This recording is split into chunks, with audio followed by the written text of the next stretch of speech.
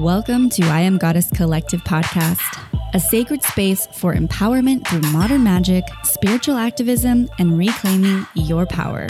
I am your host, Nixie Marie, feng shui practitioner, earth activist, and mystic, here to support and inspire your journey in becoming the change you wish to see in this world.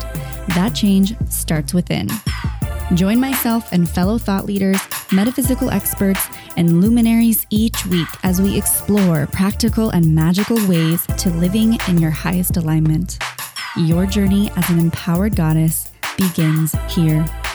Let's dive in.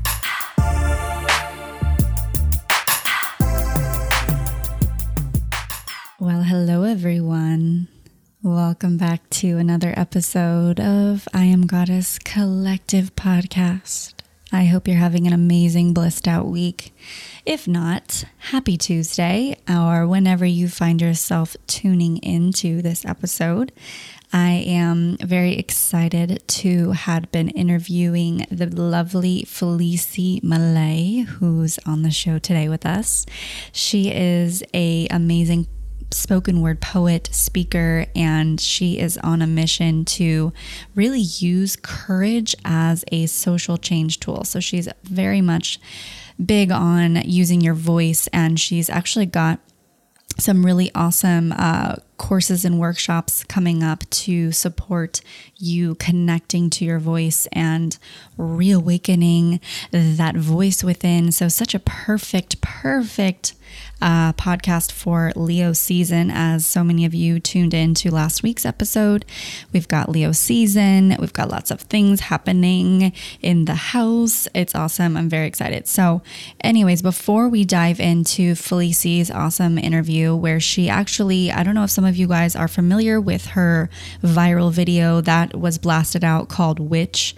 Some of you might have seen it. If you haven't, she actually shares it with us on the show today. So you will hear it. If you haven't heard it at all, you'll hear it today. And so it's really powerful. I actually found her through the Grahams, and she and I connected there, and I was like, listen, sister, we got to get you on the show. So she's here. She's ready to share with us how we use our voice, confidence, courage. She gets real. She's vulnerable. Super awesome goddess. Super happy to have her here. But first and foremost, before we do that, I actually have a couple announcements, and I want to read a review. Sisters, we got a review in the house. I'm very excited. You guys know how much I love reviews. They really help support the show and grow. They support the show and grow. I just rhymed. Hey, we're getting ready for the spoken word poet, and she's the ultimate. I don't think she really rhymes, but you know, we're setting the intention here. Okay, I'm just being a dork. All right, so thank you so much, G. Jen. She says, love. I adore Nixie Marie and the I Am Goddess Collective podcast. There is so much diversity of information that is rooted in a heart-centered and feminine way. I would highly recommend this podcast to anyone that wants to hear authentic sharing from some inspiring goddesses. Thanks, Nixie Marie, for all that you bring to the world. Love you. Oh, thanks, love. Thank you.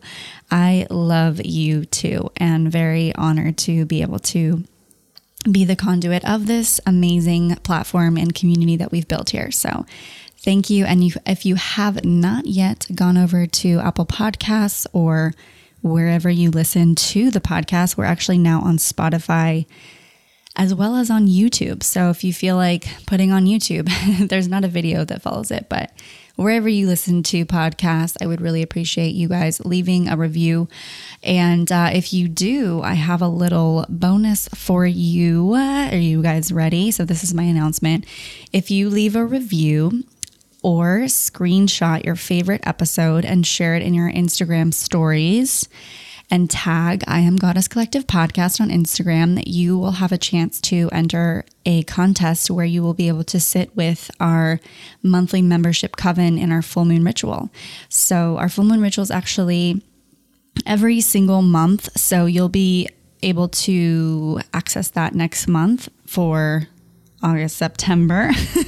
Just trying to think about when this podcast is being released. Anyways, so you'll be able to sit in with us. It's such an amazing circle of women. It's a live Zoom chat. So share it out, share the love.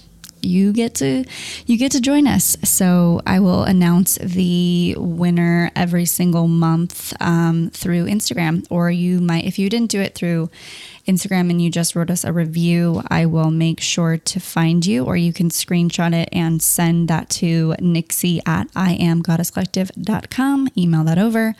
And if you have not yet joined our Facebook group, please head on over there. There's lots of awesome conversations happening and support and sisterhood. So head on over to Facebook, type in I Am Goddess Collective, and find us there.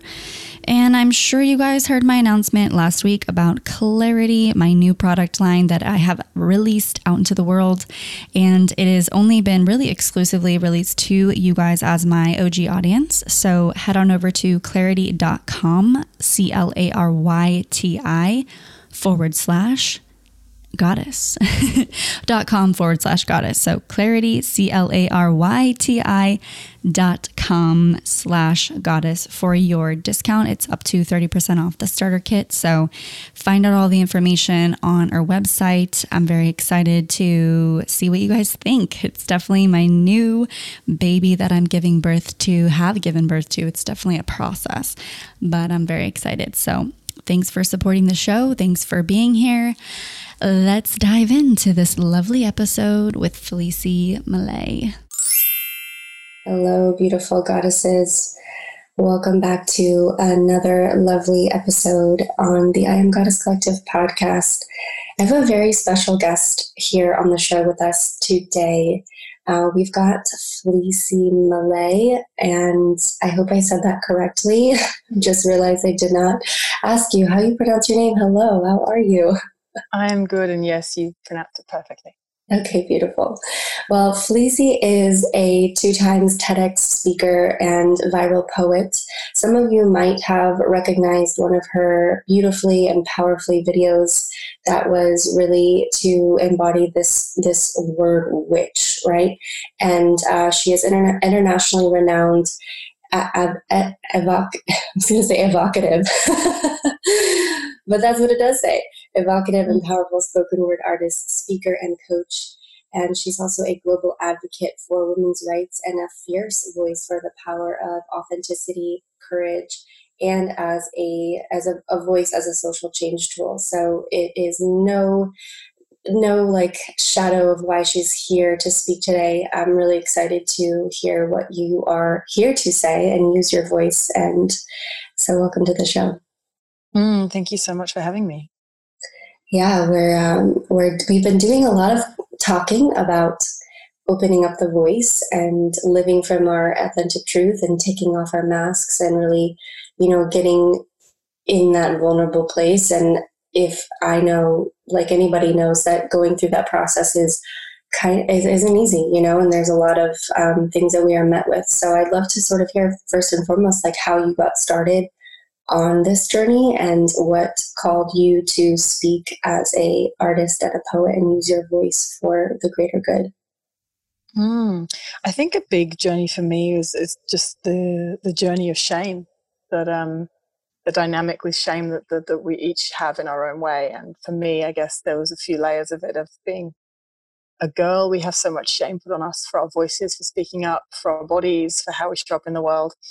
And then as a queer person as well, there was the levels of shame in that. And as somebody who naturally shone, like I was drawn to the stage. I was drawn to be someone who took up space. It's something that I've always been very good at. But in my culture, which I was brought up in England, it was very common to kind of cut down the tall poppies, to be, don't be so loud, don't be such a center of attention all the time.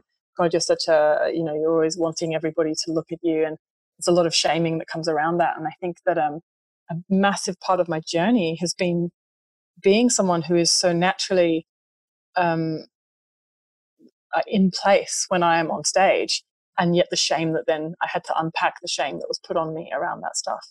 Like who am I as a woman to want to be seen? And then the innate desire to be liked that I had inside me, this desperate need to want to be liked and to be cool and to be accepted, and how that would play out with myself when I was on stage. And a massive part of the work that I do around what it is to be courageous, to really speak our truth, comes from my own journeys, and whether that's my journey of accepting myself and really letting myself be seen rather than being up on the stage and trying desperately to get this audience to like me, or is it just being myself up there? And then the world of growing up as a queer woman in a world where both of those intersectional places are marginalized and systematically silenced, and the silencing of stories. And so for me, as somebody who is so deeply drawn to the stage, so deeply drawn to stories and to the power of stories, and then someone who, I think we all have stories that we need to tell and that deserve to be heard. So I think to getting where I came today came from that mix between what I'm naturally drawn towards and what I was given as my challenges in life. And it's been an absolute blessing for me. When did you start speaking on stage? I've been on stage since I was small, since I was probably about 9 or 10. But doing my spoken, because I wanted to be an actress, I wanted to be on TV and movies and stuff, like a lot of young girls did. But I started doing spoken word when I was about 19, so I'm 33 now. So that was, I was traveling, I was hitchhiking around Canada at the time, and I noticed I'd been at stage school, I'd been at stage school and all this other stuff, and been really aiming at being an actress. But there was something in the world of theatre that I really struggled with, and that was this world of kind of the two-facedness, the competition, the ripping each other down, the wearing the masks, the kind of fierce masks of confidence and and character and attitude that everybody was wearing, and I just didn't feel very okay with it. It just didn't feel right for me, and I kind of ran away from it all and went traveling. And when I was traveling, I stumbled across this little open mic night in Victoria, in British Columbia, and these 3 people got on stage and started beatboxing and doing spoken word, and I was just like, wow, this is the crossover point. Because on one hand, I was really into the theatre stuff, but on the other hand, I was massively into activism. I'd already spent, even by the age of 19, I'd already spent years on the front line activism within the UK, in tree sits and kind of locking on in the middle of rows and going to protests and this sort of stuff. And the world of spoken word seemed to take those two things, this love of performance and arts and storytelling, and yet this passion for changing the world and making the world a better place, and merged the two together in this really beautiful and authentic way. And I kind of walked away from it a changed woman. I kind of came back from Canada going, right, well, this is my thing. What, for those that aren't as familiar with like spoken word poetry, how can you define that? I love that question. I don't get asked that very much anymore because lots of people seem to know about it. But when I first started spoken word, I'd say to people, oh yeah, I do spoken word poetry, and I get this blank look. And so my description of it is it's the world where poetry, theatre, and I guess a little bit of like hip hop and rap kind of merge together. So it's depending on who you are, you have a bit more of one or the other. Some people live more in the poetic realm, some people live more in the theatrical realm, and some people seem to live more in the kind of hip hop or rap wordplay realm. I'm definitely quite theatrical. I think I merge all 3 of them pretty well, but there are some people that are, for example, way more hip hop, and you can hear the beats as they're speaking, and you can kind of feel the rhythms as they speak. And so for me, it's kind of poetry with the theatrical and a rhythmical edge to it. And I think in this day and age, it's actually what makes it such a special tool is it takes something which has so often only been reserved for the elite, which is literature, and it puts it into the hands of the people, of the folk. So I mean, like it really, spoken word really kicked off in marginalized communities. So for example, in the Puerto Rican community in America, the Puerto Rican New York community, that's kind of where slam and spoken word really started to take off, and in Chicago, and then in the queer community as well. It was giving a space for people who had been silenced to have a voice, and to also own literature in a way that they've never been allowed to before, because throughout history, literature and poetry specifically had been really reserved. Even the language used in poetry was reserved for people who had a specific type of education, who'd been privileged to get a specific type of education. And so I think that the power of it comes from that fact that really anyone can access it, and you don't have to have some kind of a specific way of using language to do it. You can come as you are and as who you are and speak your truth and your story in your way, and it still counts spoken word. I love that description. You highlighted a few things there that I wanted to kind of pull out, and one of them is what your life has been like growing up as queer, and how you've led with bravery through, coming out and just being who you are, and like you said, coming out and coming as you are. I love that. That was really beautifully said. So I'd kind of love to explore that journey as well. Yeah, I think I realized my own sexuality quite young. I think I was about 12 or 13. So it was as I was beginning to explore sexuality in general, I clicked on pretty quickly that I was attracted to all genders, all people. It didn't matter what body they had. And was very quickly boxed by society as being bisexual, which I don't really reject that box, but it doesn't particularly relate to me. I like the word queer because it has the fluidity in it, the sense of fluidity of all genders, of all people. And I think I was very lucky in my own mindset, as in I never doubted the rightness of my sexuality or at least I never doubted that being queer was okay. I was like, okay, I think that the people who are homophobic are obviously wrong. But I did have a lot of people telling me that it was a phase, that I was, again, attention seeking, this story coming back, especially as a woman, being told that you're doing things to seek attention, you're doing things to receive some kind of like attention that was put on me. And so even now in my 30s, I have to unpack this story like almost daily when I'm attracted to people, that maybe it's a phase, that maybe I'm not queer, maybe I'm just like, or maybe I'm a lesbian and just not admitting it, or maybe I'm straight and just not admitting it, or maybe I'm doing it for attention.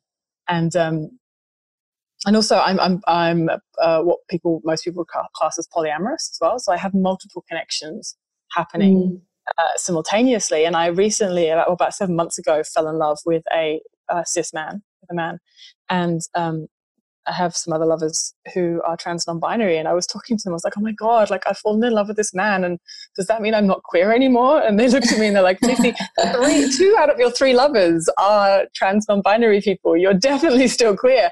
But that for me really kind of, it really highlights something that I think a lot of people who identify as bisexual feel, and that is that our story has been silenced by all parties.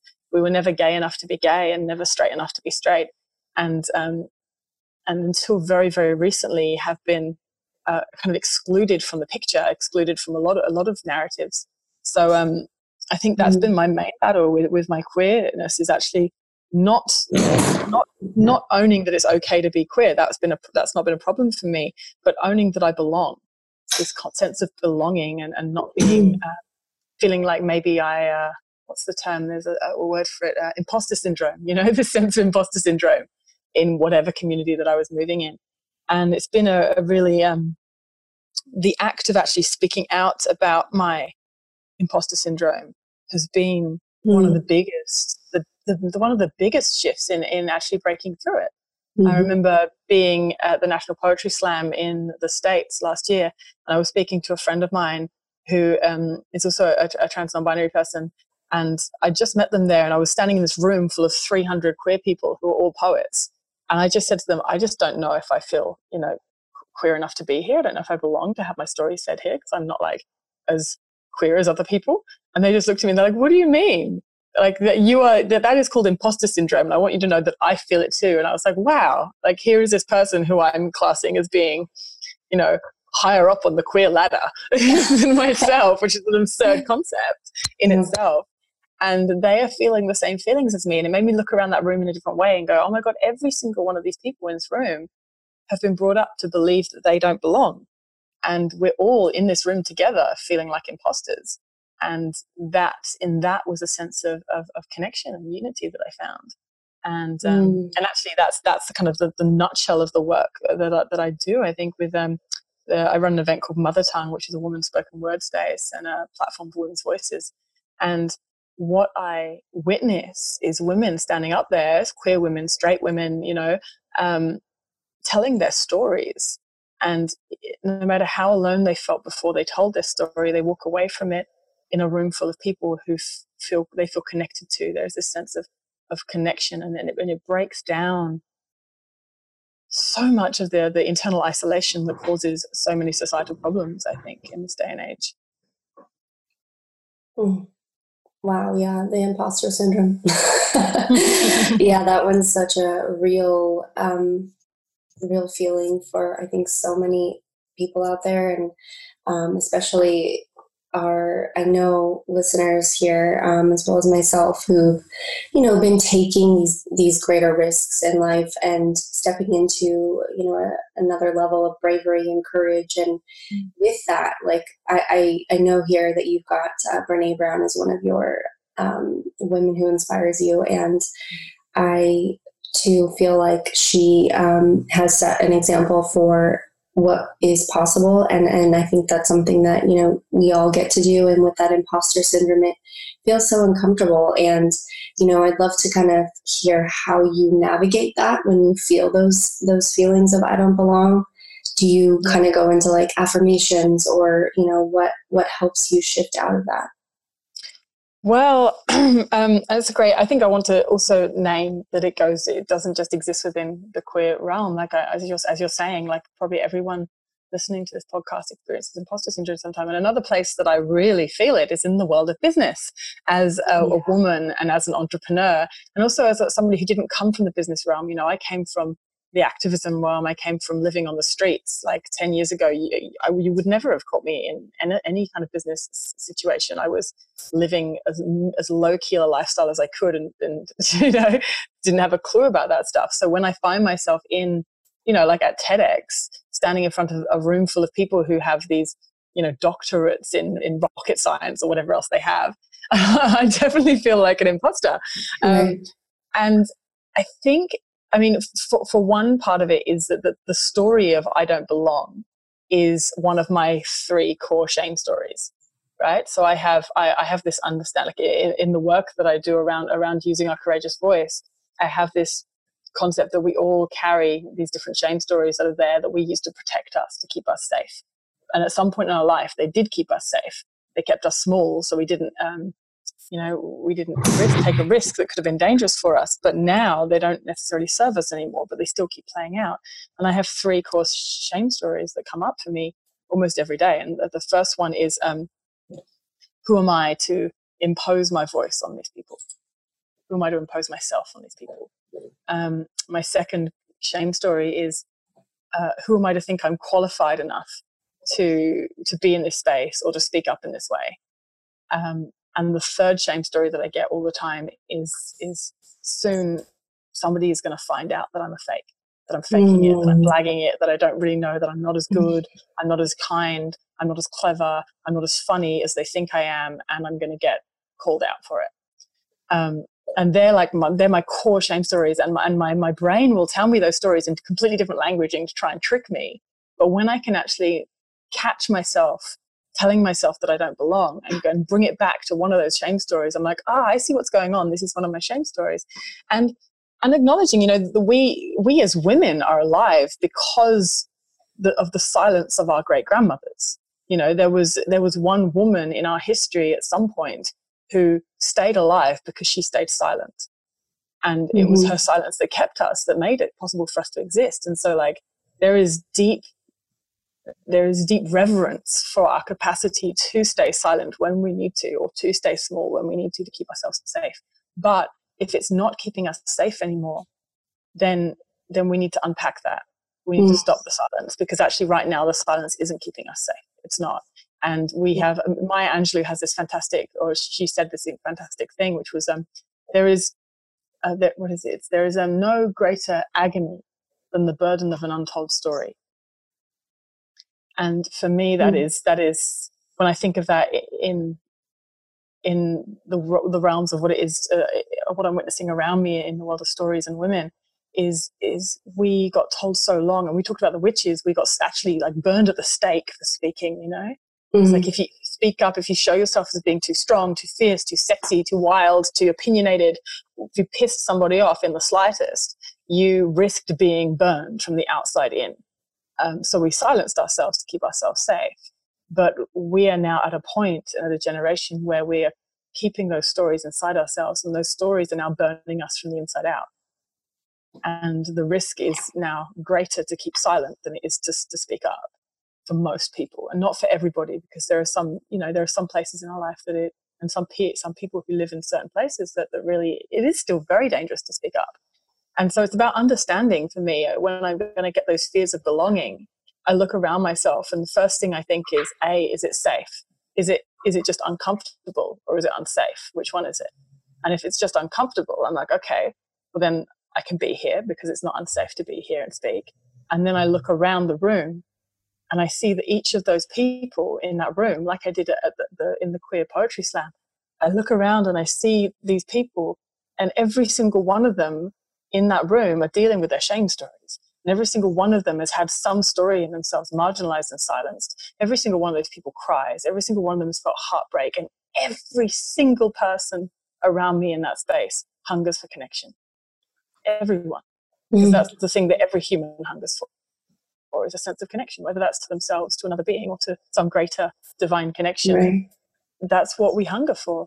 And so when I can remember that, when I step out into the world to do whatever it is I'm doing, whether that's going shopping or standing on a stage in front of, a room full of women working in big data and crypto, which is the world that I don't understand at all. And I feel like I'm so different from them. And then I stand up and I look around, I'm like, every single woman in this room knows what it is to be silenced.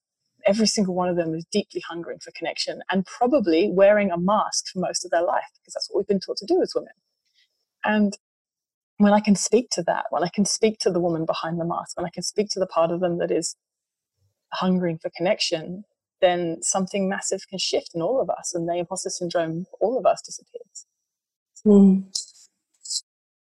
Yeah, I think we can really all relate to that one singular thing that you really brought it home to, is that we've all been silenced at some point. And I really believe a lot of the karmic healing that we're doing as women now today, and why we signed up to be here, is to really break through that. And that's why I love podcasting. But you've really, sounds like the word fierce really comes through when I hear you speak. And it just sounds like, you are in your alignment, and this is what you're meant to be doing. And it's really just beautiful to be able to create that space for women to have, to see each other, to bring each other home. And, the question kind of pops up is like, what would you say to some women who they knowingly inside have been silencing themselves, and they know that they are being called to speak up? Where would you guide them first? The first place is that really understanding and believing that you are worthy of speaking, and then finding a safe place to do it. I think a lot of people feel like if they've got a story they need to tell, they imagine themselves telling it in a place that is perhaps petrifying, maybe standing in a room full of people, or like making a public post on Facebook about something that they have never spoken about. But actually, that could be pushing your safety zone. No one can tell you where your safety zone is, or where your safety zone ends. I have this image that I work with a lot, and that's that I'm in the middle of a few circles. So I'm this central point, and around me is a circle, which is my buffer, and that's my comfort zone. And that is the world that I live in every day, and I feel very comfortable moving through it. It's not edgy, it's not risky, it's easy. And then beyond that comfort zone is the world of discomfort, but it's within the safety zone. So there's another big circle, which is the safety zone.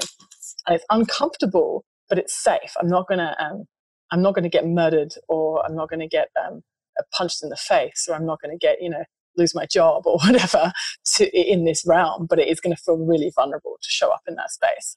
And then outside of that circle is the territory that I don't go into, which is the unsafe territory. And so for me, it's about how far outside of that comfortable space can I step, and where can I find those first little steps? Don't go jumping off a cliff. Just find a space find one person even in your life that it feels safe to show up to in an honest way, and start there. And so when with the Witches poem, for example, that you mentioned earlier, like I didn't just like write that poem and then stand and then put it out on Uplift without showing it to anyone, you know.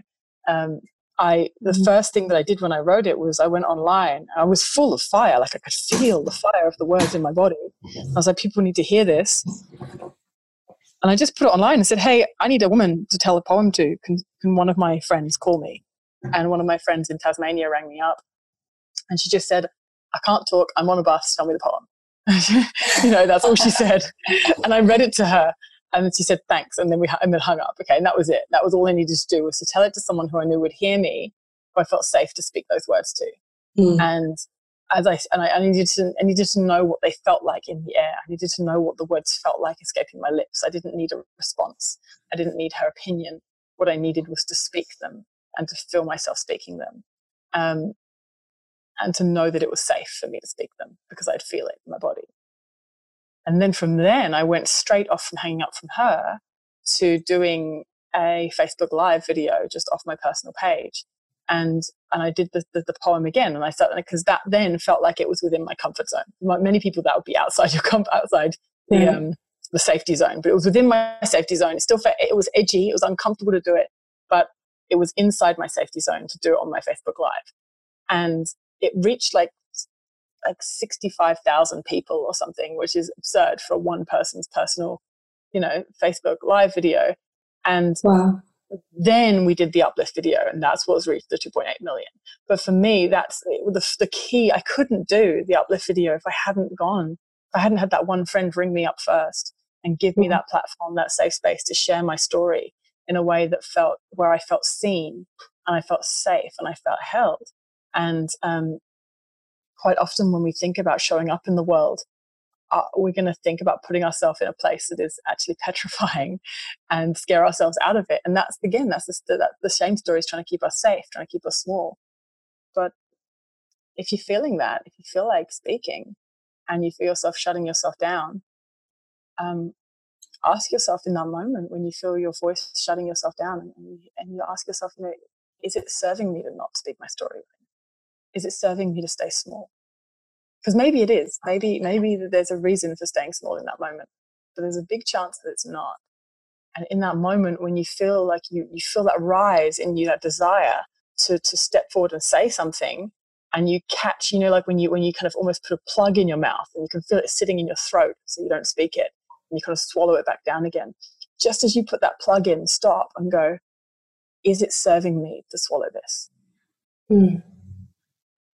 And if it isn't, then take the risk. As long as you're within your safety zone, take your risk and show up in a way that is honest and real in yourself. Because the magic that comes with honesty and courage is it actually attracts honesty and courage.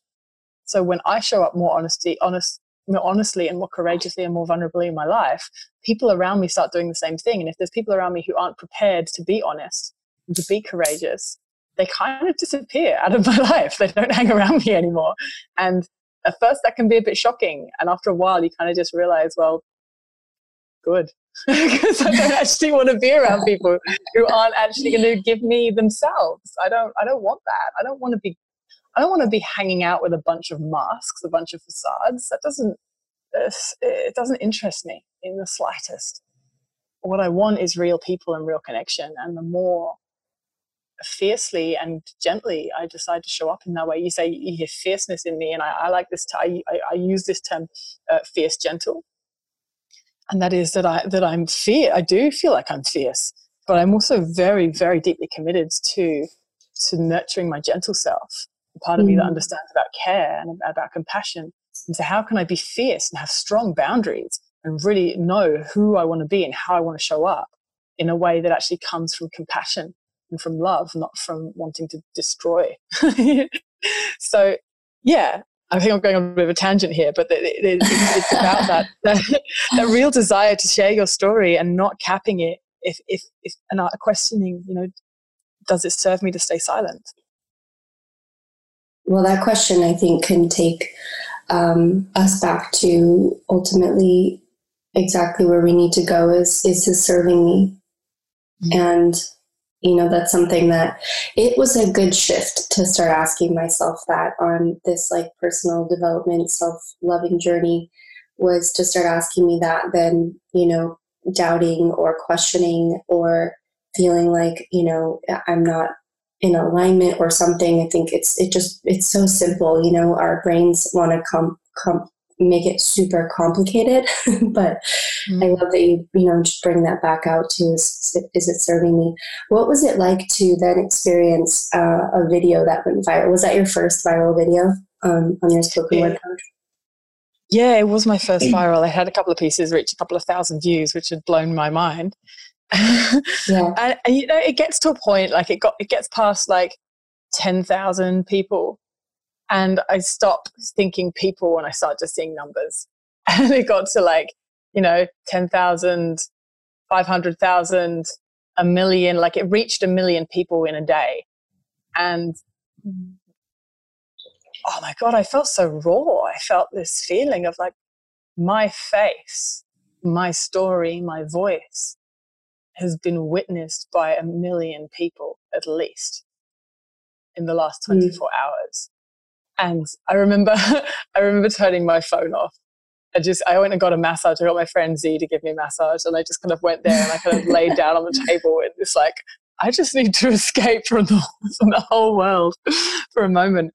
So there was a real vulnerability to it, that feeling of being, especially if our big thing that we're overcoming is the story of not being seen, of hiding ourselves and hiding our true self, and to step forward and have your voice heard. I mean, I thought it would reach a lot of people, but I never imagined the amount of people that it would reach. And yeah.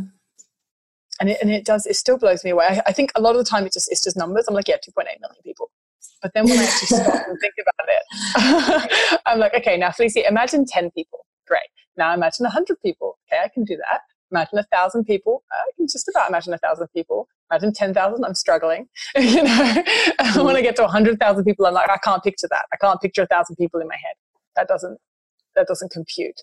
So yeah, it starts to. If I get really into it, it can be really overwhelming. But one of the magical parts of it is that I found myself.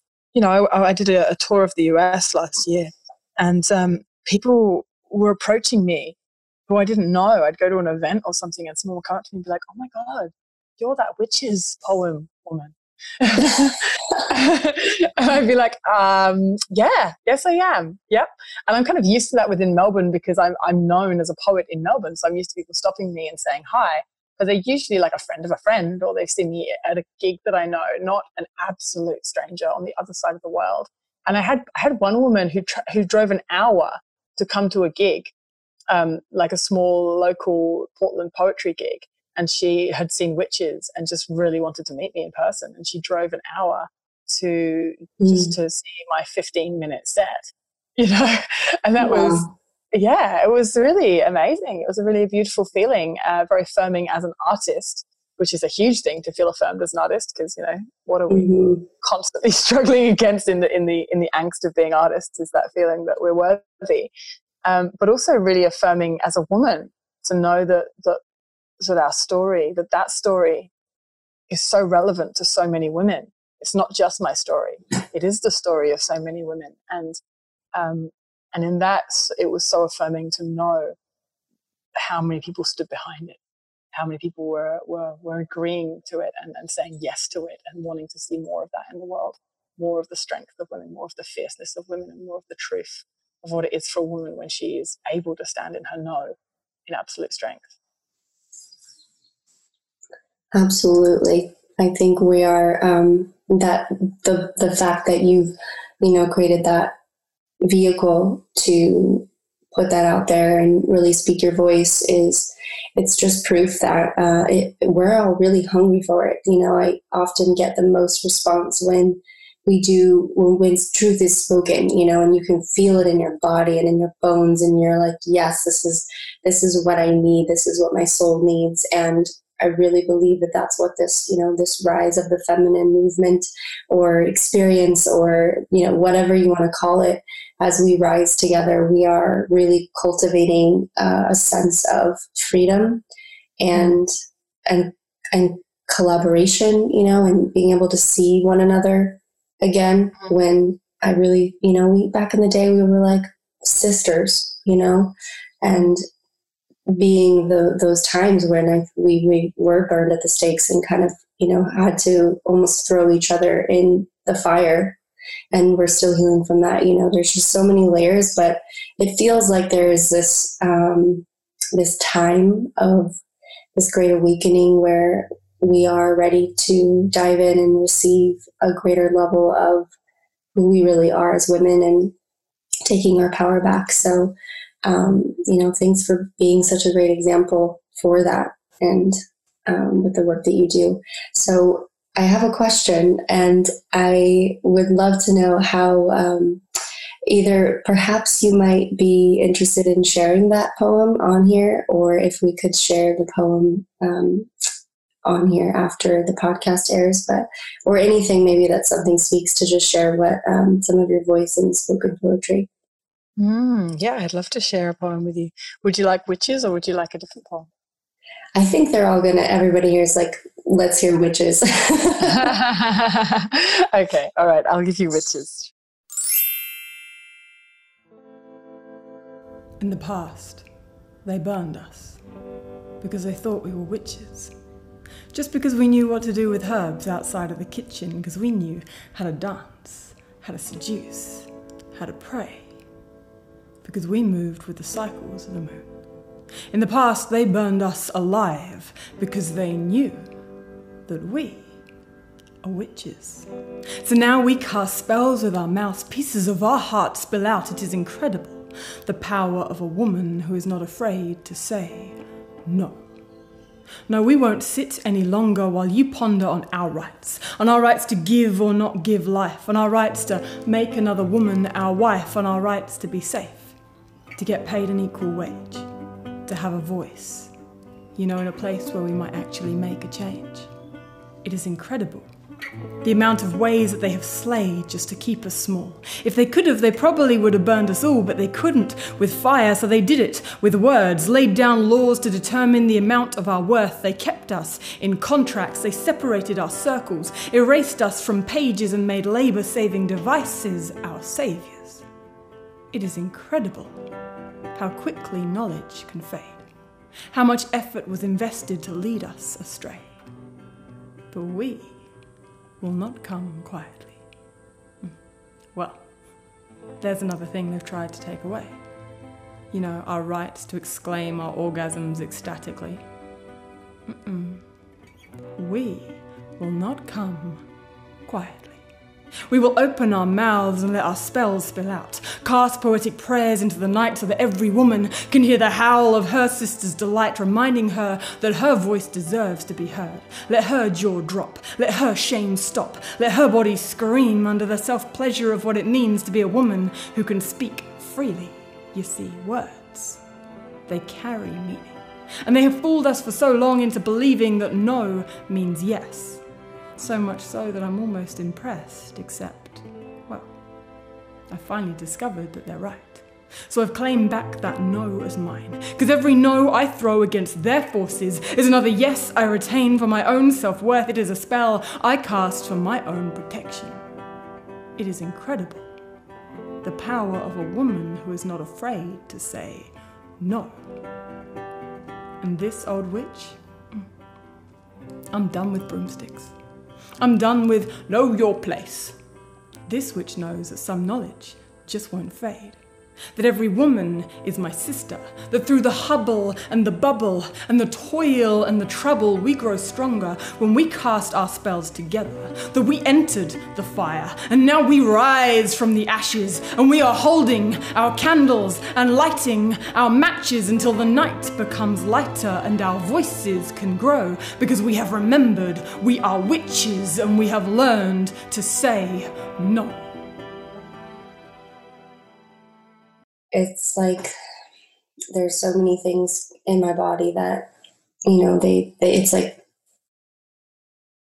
there's this sensation of like power, and it's like a kundalini rise, that feeling when it's like, oh yeah, that's the truth. That's it right there. Mm-hmm. You are such a gift. Thank you so much for sharing all that, and just so much of your wisdom and bravery and voice ultimately. You highlighted, we could probably go off on a tangent on this, but in the poem it did share about our rights, and there's a lot going on in women's rights right now, and yeah, it's a big deep breath. And what would you say is your ideal vision for women, and where you want this to really go, and any maybe insight on how anyone listening can really get involved? I missed the word. What is my ideal what for women? Oh, ideal vision of what? Vision. Yeah. Well, I mean, firstly, the one of the most frustrating things about that poem for me is that it just seems to get more relevant every day, not less relevant. And that is, I mean, we have had at least 25 women murdered in Australia this year. That was more than one a week when I got that statement, when I got that number. It's probably more than that now. Multiple of those, like 4 of them, were women just walking through the streets of Melbourne. And I'm also aware of some of the stuff going on in the States, especially around the rights of women to their own bodies, to their own reproductive stories. And I think that really my vision is we have autonomy over our own bodies, that nobody else is entitled to our story, that nobody else is entitled to our body, that nobody else is entitled to tell us how much we're worth, and what sexy looks like, and what strong looks like, and what fierce looks like, and what motherhood looks like, and what woman looks like, and what, any of that stuff. It's nobody else's to define, except for ourselves as women. And so my vision is is a world that we have exactly the same freedoms that men have, that they've always had. And yeah, it's an interesting one, how can I'm going to go back to your questions, but like this, what can we do to step forward in that? And I've been reading this incredible book recently, and it's looking at race, not at gender. So it's called a book called White Fragility, which is incredible. I highly recommend everybody reading it. But she made this point in the book. The author made this point that a big challenge that comes up for people of color being that, to get the rights that they deserve, they have never been able to you can't just say, okay, well, I'm going to have those rights. They had to come to white people and ask to be given those rights. And that's fucked. It's absolutely fucked. Yeah. And it's the same for women, is that we can't, as women, even the suffragists weren't like, right, well, we actually realized that that we should be allowed to vote, so we're just going to start voting. It doesn't work like that, because we're living in a patriarchal system. We're living in a white patriarchal system as well, in the dominant culture, which means that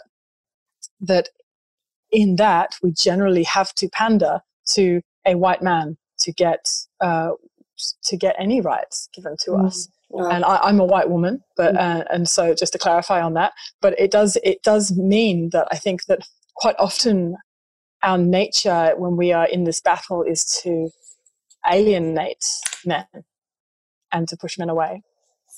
And I think that for me, the moving forward is, how do we move forward in a way that is safe for women and is empowering for women, but also isn't that it's actually going to work.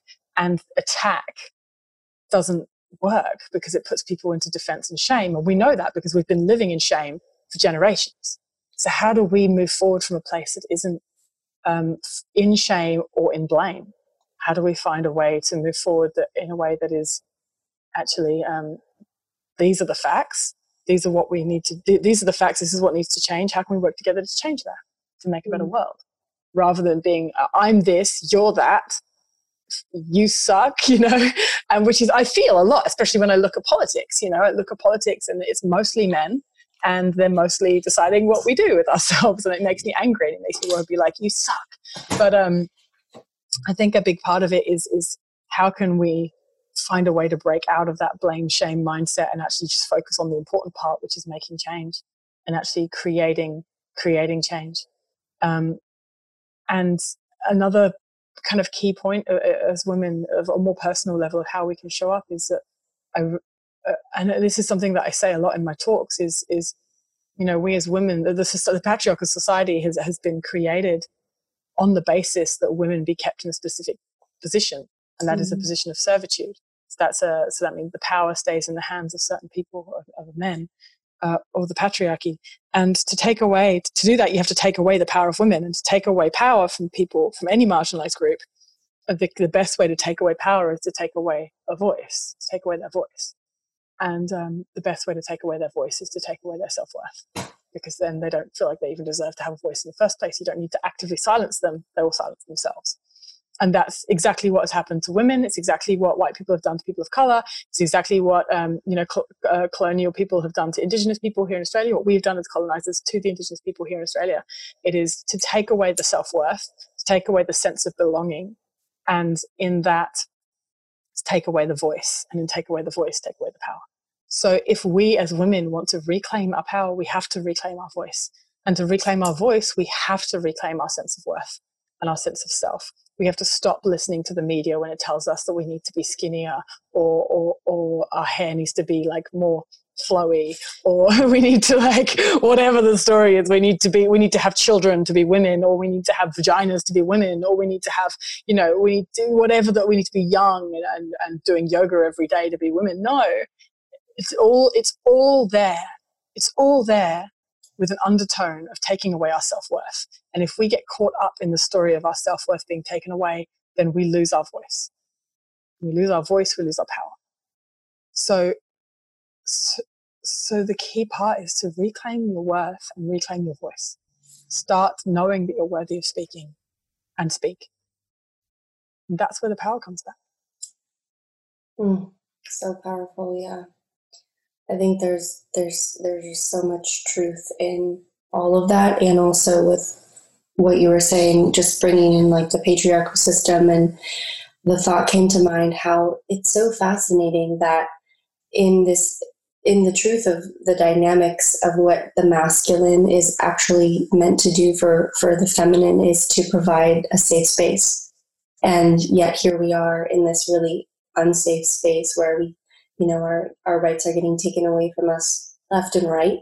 And, I never really thought about that perspective that you just put out by, we have to go ask the white man. We have to, and just the way that is so fucked, honestly.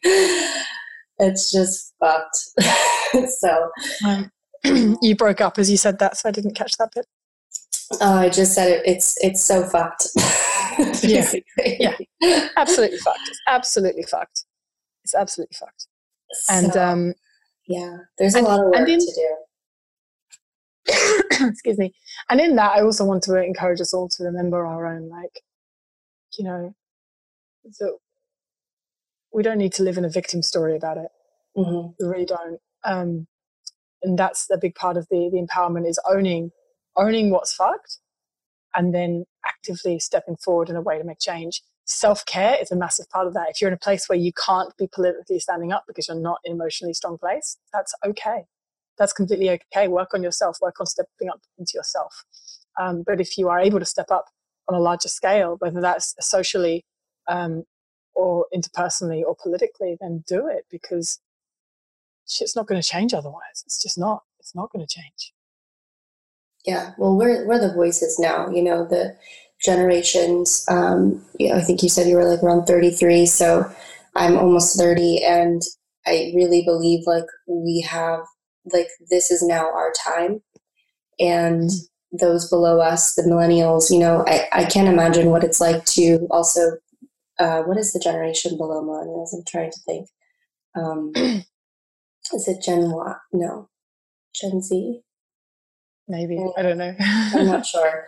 But, they're growing up with all this technology, right? And, they're not connected to nature. And, I spent most of my life like outside. So growing up at least, and even now. And so it's like we are the gap between the generation before us with so much patriarchal systems. Not that it's not rooted in our generations, but we have this opportunity, to really make the change and really be that. And I think it's through entrepreneurship, it's through poetry, it's through art, it's through dance, it's through all of these ways that really, the goddess moves through us. And and anyone, I mean, whatever is moving through each and every one of us, it's a greater power that often I know feels scary, but, I think you have really, to wrap up the overall energy of what you've brought is really to step into it and not be afraid and be brave around that and be courageous. And so, yeah, thank you. I mean, so powerful. I love to, offer this space to really share what it is that you've got going on, where people can find you, where they can work with you, and share from wherever, which way. I'm sure you're on all things. There's so many media streams nowadays. Yeah, there is. Yeah. Excuse me. So yeah, I have a few things going on. I've got my online program Rise, which is basically if you're inspired to really step into claiming your voice in the way that I'm talking about, and you want to work with me to do that, then I have an online program called Rise Speaker Training, which isn't gender specific. It's gender inclusive. And there are a lot of women in the group, but it's really about a lived experience of how do we actually take the steps to claim our space and to claim our voice and to claim our truth. And I've given you a link, which I'm sure might go up in the show notes or something. Yeah, we can put that in the show. Yeah, a link to the direct link to the program. And if you use the promotional code RISEUP15, then you get a 15% discount, because you're awesome for listening to me chat at you for the last 45 minutes. And outside of that, I'm actually writing a book at the moment called The Courageous Voice, which is looking at how do we unpack this systemized silencing, this marginalization, and how do we really learn to step forward in a fiercely gentle way, in a way that is fierce and yet honest and authentic. It's not just coming from a place of anger, but it's coming from a place of actually wanting to make change and reclaiming our voice in the most courageous way that we can. So I've been writing that book, and if anyone's interested in following me on that journey and being part of that book happening, I'm on Patreon at the moment, and I'm trying to get as many people following me on Patreon as I can. So that's patreon.com/Fleecy. And and join me as a patron and get little insights into my life and my journey through that. Other than that, I'm on Facebook, Instagram, the whole story. I'm very, very active on social media. Amazing. Well, we'll definitely include all those links for all you amazing babes to hear, to go find Fleecy and support her in her work. And I'm really excited to hear about your book. So maybe we'll have to have you back on when you do your book launch. And I'm sure that's going to be something incredible, because you're already an amazing speaker. And I feel like you and Brene Brown are like related or something. Oh my God. I love that. You're not the first person to say that to me. And I will own. I'm going to put it out there as this is reaching people. It is an absolute dream of mine to speak alongside, or even just speak to Brene Brown and connect my way. It's already happening. She's amazing. It's always funny sometimes when I'm like prepping for these podcasts or just downloading, what's going to be the theme, what's going to kind of stepping into the energy, even like the minute I wake up for the day. It's really fascinating. I'm sure you experience this, like when you're going to have a workshop or a seminar or a speech or something. And I turned on this clip by Brene Brown and Oprah, and they were talking about self-sabotage. And I was just, of course, like randomly selected Brene Brown, and then here we are talking about her, and you are definitely going to have, like, I already saw in my vision you standing next to her, so it's happening. Yes. Oh. Full body goosebumps. Amazing. Thank you for visioning that for me. I think I would be very, very blessed if that got to happen. Yes. So, okay. Well, I love ending the show with this final question, and it, feels like it's a question that you can just sort of drop into and embody. And I always love to ask, what does it mean to you to be a goddess? What does it mean to me to be a goddess? I'm actually wearing my goddess earrings right now. It's just a big long word that says goddess. And yes. and jewelry, that's what it means. Yeah, for me it's that it's the God, the divine, the goddess is in everything. And so for me it's how can I embody every facet of what it is to be a woman. Throughout history in different cultures, the goddess has been kind of segregated into different avatars to represent all the different facets of her, because she's such the archetype of goddess is such a faceted and multifaceted experience. So if I want to be a goddess, how can I be, and this is again fierce gentle, how can I be fierce yet gentle? How can I show up in a way that is authentic and real, and worship myself, hold that sense of reverence to myself that I would hold to the divine externally, and yet also not take the bullshit. I love that. That's beautiful. I love that it's like the polarities of the goddess, it's like Kali Ma and, sweet, like Aphrodite. And that's beautiful. Thank you so much. Well, it has been such an honor to drop in with you and connect with you, Fleecy. You are such an inspiration and just overall badass, fierce goddess that I'm excited to have this message share out to our listeners here. So if you have any last words of wisdom to say to everybody listening, what would that be? It would be that no matter who you are, no matter where you come from, what you look like, who you love, that you have a story. You have a story to tell, and your voice is not only needed but very much wanted in this world. So be courageous. Speak up. Beautiful. Well, thank you so much again for being here and working with all of our Wi-Fi kinks and technical breakdowns today. You're amazing. And to all the sisters out there and brothers, I love you. I hear you. I see you. Until next time. Bye for now.